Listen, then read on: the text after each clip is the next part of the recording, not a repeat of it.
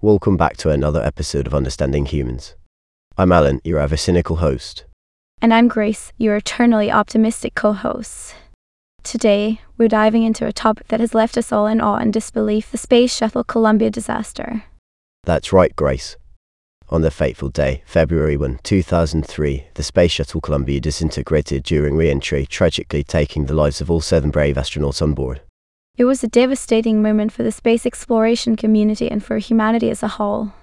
The loss of Challenger in 1986 was already a heavy blow, and this disaster only added to the pain.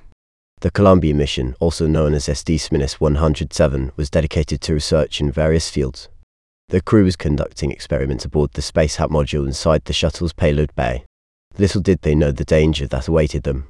During launch, a piece of insulation foam broke off from the external tank and struck the thermal protection system tiles on the left wing of the orbiter. Now, this might sound like a minor issue, but it turned out to be catastrophic. You see, previous launches had experienced similar foam shedding, causing various levels of damage.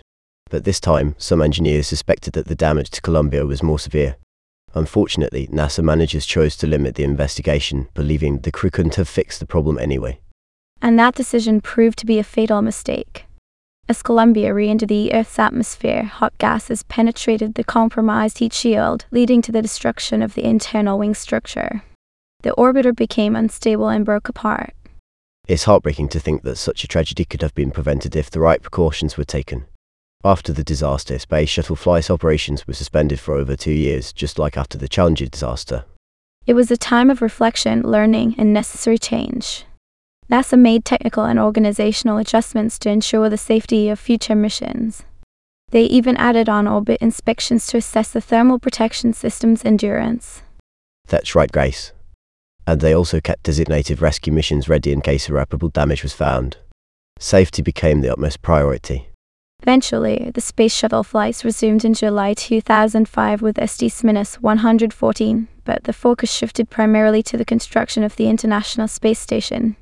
The remaining orbiters were retired after the ISS was completed. It's incredible to see how tragedy can lead to progress. And while we remember the lives lost in the Columbia disaster, we also honor the dedication and courage of all astronauts who continue to push the boundaries of human exploration.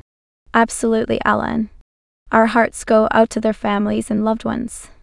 Let us never forget their sacrifice and the lessons we've learned from these tragedies. Well, that's all the time we have for today. Thanks for joining us on this summer but important episode of Understanding Humans. Stay curious, stay positive, and we'll catch you next time.